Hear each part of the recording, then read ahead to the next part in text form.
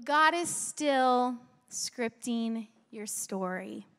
He is still writing your future. Her future it's girls grounded in the gospel.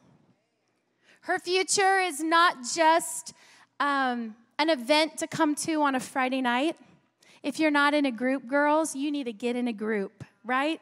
You need to get in a smaller circle. You need to get in a sisterhood circle surrounded by other women that will encourage you, challenge you, call you out, hello, call you up, hello, and encourage you all along the way. Amen? But her future is girls grounded in the gospel that are growing together into all that God has planned for our lives. We are together women on mission. Say, I'm a woman on mission. We have a mission. It's called the Great Commission, to go into all of our worlds and simply share about the goodness of Jesus. It's really not that complicated. It's not that fancy.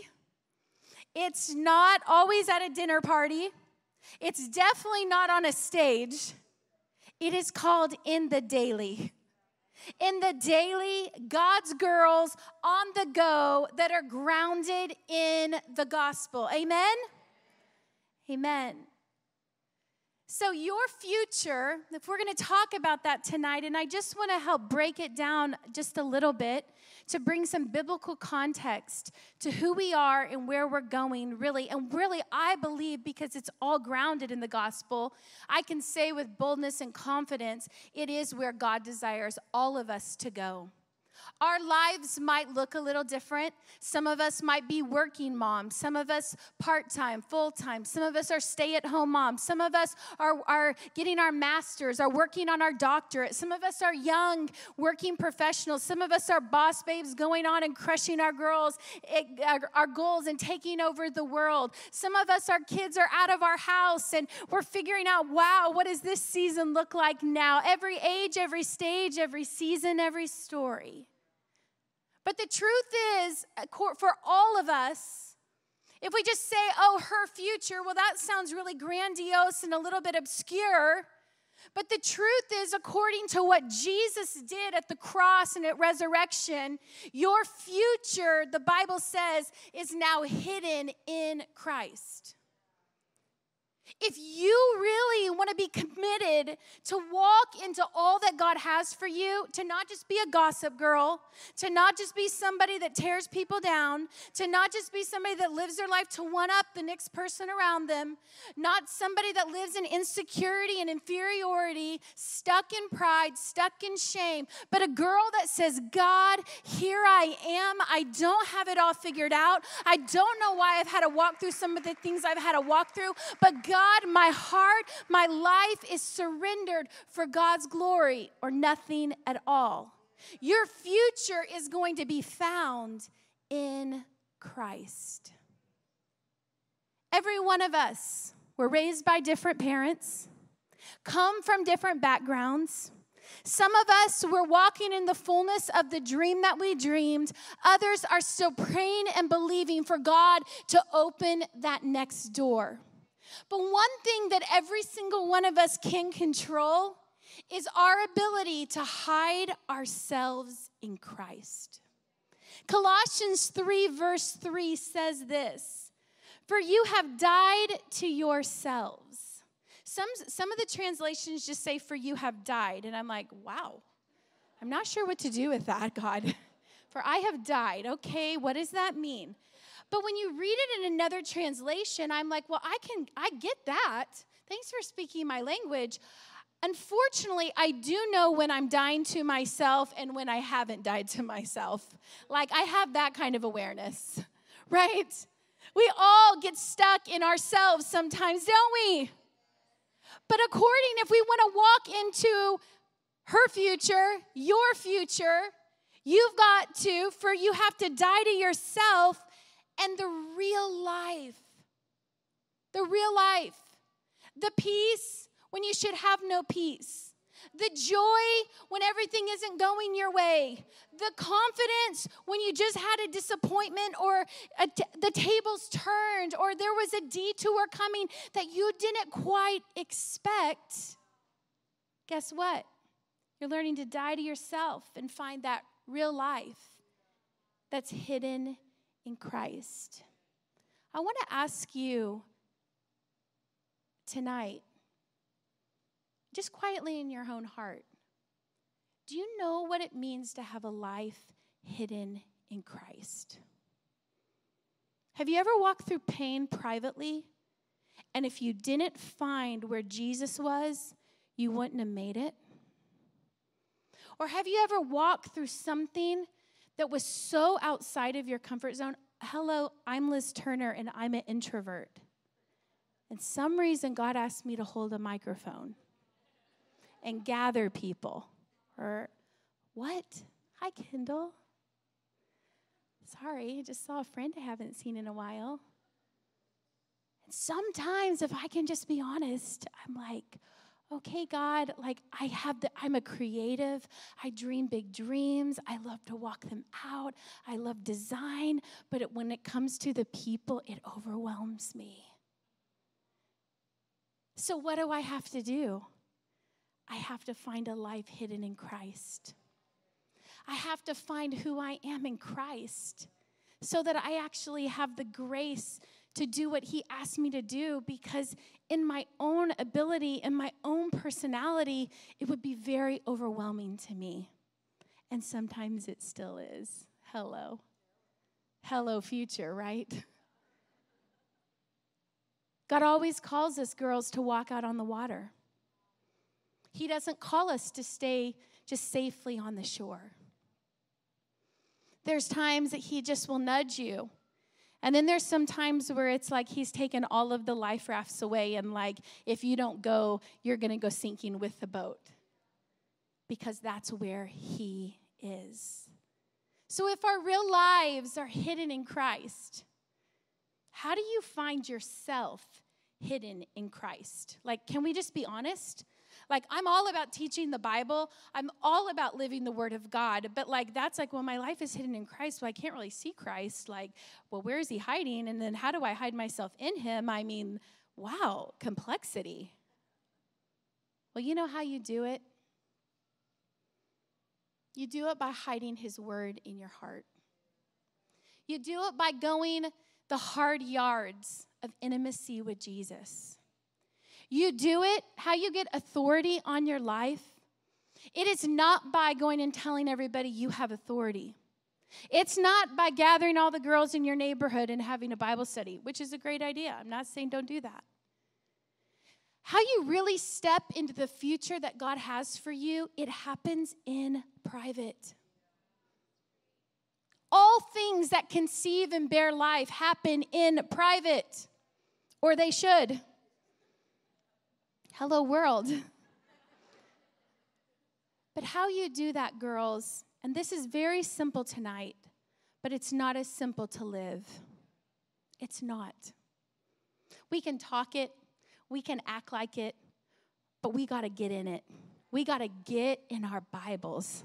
We got to be babes that know how to wield and yield the Bible as our sword, as our shield, as the lamp unto our feet, as the light unto our path, as the guard over our tongue and our mouth and the words that we speak, a guard and a filter over our heart and the thoughts that we keep. We have to learn to get into the Word of God. And I just want to challenge everybody here, including myself.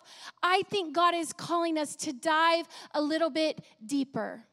Not deeper by sounding pious and religious, diving deeper with Jesus without you telling anybody else about it. When you're overwhelmed, when you look overlooked, when you're at home and you're like, God, how do I do all this? When you're even obeying him and you're like, wow, God, this is requiring a strength that is not of me. I need you, God. and learning how to lean into the word and learning how to lean into not only the struggle, but having awareness, because there is power. Let me just say this tonight. I'm not going to dig deeper into this. I will, but I am going to just drop the bomb tonight, and I'll talk about it later. There is power in confessional community. Because the Bible says that we are forgiven by confessing our sins to Him. He forgives us and He cleanses us from all unrighteousness. But there is the power of confession to one another that the Bible says brings healing. It brings healing to our hearts. It brings healing to our souls. It brings clarity back to our mind. It brings soberness back to our heart. It brings an empowerment that comes from the Spirit of God, that does not come from man, that does not come from personality, does not come from experience. It comes from Christ and Christ alone. Look at the lives of the first apostles. Look at the lives of the disciples that left jobs as accountants and lawyers and fishermen, and they dropped what they were doing to follow Him. Do you think they knew the way? No, they just found the way. They found the truth. They found the one that had the life that their heart was longing for. Her future. Psalms 119, verse 11. It says, I have hidden your word in my heart. I teach that to our kids. I'm still teaching that to Graham. I have hidden your word in my heart that I might not sin against God. Oh, we're going to talk about the sin word. Do you know what sin means? I got upset with my husband today. Sin. I did. I really did get upset with my husband today. What, Pastor Kyle? Yes. What, Pastor Liz? Yes. I was stressed. I had my baby. I was doing a lot of things. We just bought a house. I was having so many things done. It was just a lot going on, and I let my stress get to me. Am I the only one? You know what sin means? To simply miss the mark. I missed the mark. I missed the mark. Well, does that mean I'm marked with sin? No, because I can find myself hidden in Christ. And I can say, I'm so sorry, babe. I was stressed. Would you forgive me? I let it get the best of me in this moment. And then guess what? Forgiveness, cleansing, confessional, community keeps us moving forward, looking like Christ, acting like Christ, being like Christ, being formed into the image of Christ. That is spiritual formation. If it's not happening in our lives, then what are we even doing? Right? Are we okay with this? Okay, so I have hidden your word in my heart. Could that be our declaration to God every morning? Lord, I've only have 5 minutes, but I am hiding my word in your heart, in my heart, that I might not sin against you today. Because, man, I sometimes get frazzled, and I sometimes get anxious, God. And I sometimes feel in over my head in life. And I sometimes don't always have the right thing to say, or I don't know how to live up to everyone's expectations, God. But God, today I'm going to hide your word in my heart so that today, by your grace, I will not miss the mark when you have given me a moment. Right? So you know what hidden means if you study it out? It just means treasured. Treasured. You know, the Bible says that he hides things for those that seek him. He doesn't hide them from us. He hides them for us because he wants us to know him. He wants, just like to be pursued. Like, girl, if you're single and you're dating someone that's not pursuing you, you just need to walk away. Write that down. Write that down. Why? Because they should pursue you. They should come after you. You should be worth something because you know your worth. You've dropped the lies, and you're now walking in your worth. And I just want to say that by the grace of God, where maybe we have lost our pursuit of him, may we find it again. Maybe where we have lost our pursuit and our love of our Father because we've known him and served him for a lot of years. May our hearts get that jump start by his Spirit, that he still has more, that he's still scripting our stories, girl, that he's still writing our futures, and we truly have seen nothing yet. And I truly believe that it's going to get wilder than our wildest dreams. We couldn't dream it if we tried. So hidden means treasured.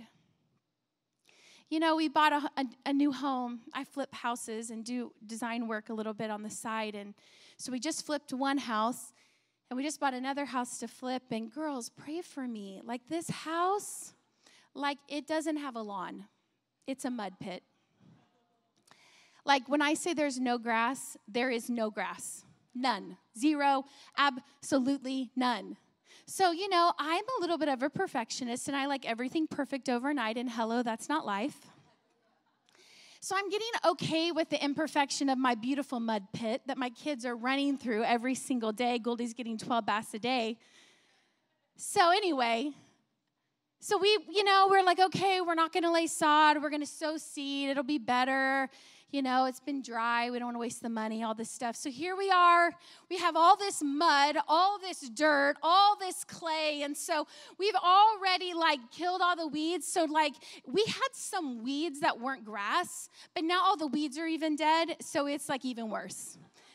So now all of the weeds are dead. It looks even worse. We've aerated the ground now. We've dug it all up. And so now it's just like this dust bowl in our front yard. Our neighbors are like, what are they even doing over there? And we've bought the seed. So we bought the seed that we're going to sow. We're praying to God that we can actually get it to grow. But here we are. And we have the seed, and I want a lawn tomorrow so bad, but I've already told myself I'm not going to get it because we've got some process. But we have the seed, and Kyle said the other day, do I need to start watering yet? And I was like, well, I don't know. No, we haven't sown the seed. See, it's until you actually sow the seed. If you don't, you can aerate. You can buy the seed. You can do all the things, but why waste your time? Because grass is not going to grow. It's a waste of time and energy. And you know what, girls? It is not what you know. It's what you sow. Having spiritual maturity in our lives as women, stepping into our future. You can be like, how do I know so much more than somebody else? And somebody else kind of like they're stepping into new things. I'm going to tell you, they have not been stuck on what they know. They've been humbly sowing with their life, humbly sowing in the private time, humbly sowing in their marriage, humbly sowing with their life, humbly sowing in obedience, humbly sowing, showing up, humbly sowing with their faithfulness, humbly sowing with putting themselves second and putting somebody else first, humbly sowing in the soil of surrender. And now the garden of salvation is starting to bloom and starting to grow. But really the only principle that at work is it's not what they know, it's what they sow. Galatians 6:8 says, she who is sowing to her own flesh will reap corruption. She who is sowing to the Spirit of the Spirit will reap continuous life. It's not what we know, it's what we sow. I want to speak to girls that in some area of your heart, you don't feel like there's traction. Don't just focus on the dream. Focus on what God's asking you to sow. There are things in my life now that I'm walking in because I sowed it when I didn't want to. I did it when I didn't feel like it, and we can all relate, can't we? We can all relate to that as women. And I want to ask you tonight, just for a second, I want you to take a moment. Maybe if you have a journal or if you have a pen out, if you want to take a minute to yourself in your own heart, quietly a conversation with the Lord, I want to ask you tonight, what really is scripting your story right now? Is an old narrative scripting your story? Is it an old relationship or season that is scripting your story? Or is the power of Christ what is scripting, writing, opening up new chapters for you in your story? Let's just embrace the quiet for a minute. Just take a moment. Think about it. Ask God to show you. What is scripting your story? Is shame still scripting your story? Is shame still scripting your story? Sometimes shame is what leads us to religion, but a relationship with Jesus is what frees us from our shame. And shame is not some big bad thing you always did. Shame simply says to you, you're not enough for the future I'm writing. You're not gifted enough. You're not talented enough. You don't look like her. You don't sound like her. You don't come from what they come from. You don't have what they have. You'll never be who I called you to be.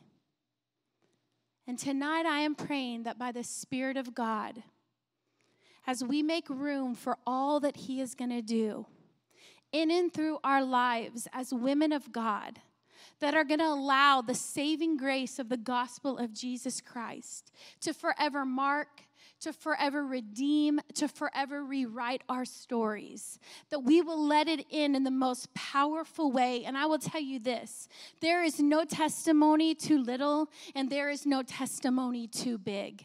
Because every testimony, the Bible says that we are set free by the blood of the Lamb, by what Jesus did, but we're also set free by the power of our testimony. And I want to say to you, your testimony, the script of your story, when you flip the script and you stop allowing shame, insecurity, or fear to continue to write it, and you can be serving in church and on the AB rotation and doing this and doing that and at prayer night and leading a group, and shame can still be writing your story. And I want to tell you where you really begin to experience the power of Christ. The Christ in me, the hope of the glory that I have found, the hope of glory that I long for. It is found in pursuing Him and His salvation in private, and it begins to change the narrative before anybody else even knows it. And it is this beautiful hidden treasure that we have now in earthen vessels that is between us and Jesus. And let me tell you this, girls, it's where her power lies. Her power lies in private. And I want us to take some time as we wrap up this moment. If you could turn in your little journal, if you will. It says, despite fill in the blank, God is still writing my future. Despite fill in the blank. And I want all of us tonight to fill that in. Take a minute. I don't know if you have a pen. We didn't provide a pen. I'm so sorry. Next time we will. But I know some of you got 10 pens in the bottom of that purse. That's like a rite of passage as a woman, isn't it? Right? So I want to ask you, despite blank, your blank and my blank isn't the same blank, but it's still the blockage from Him writing our stories. So take a moment. Maybe share with the girl next to you if you feel comfortable. No pressure to. But maybe just take a moment. Remember, in confessional community, there's power. That's where we really gain traction in our mental and emotional health. That our religion or our theology begins to take root in our heart and it actually begins to carry some power. Not in your yesterday. I had an anxiety disorder for over 12 years of my life.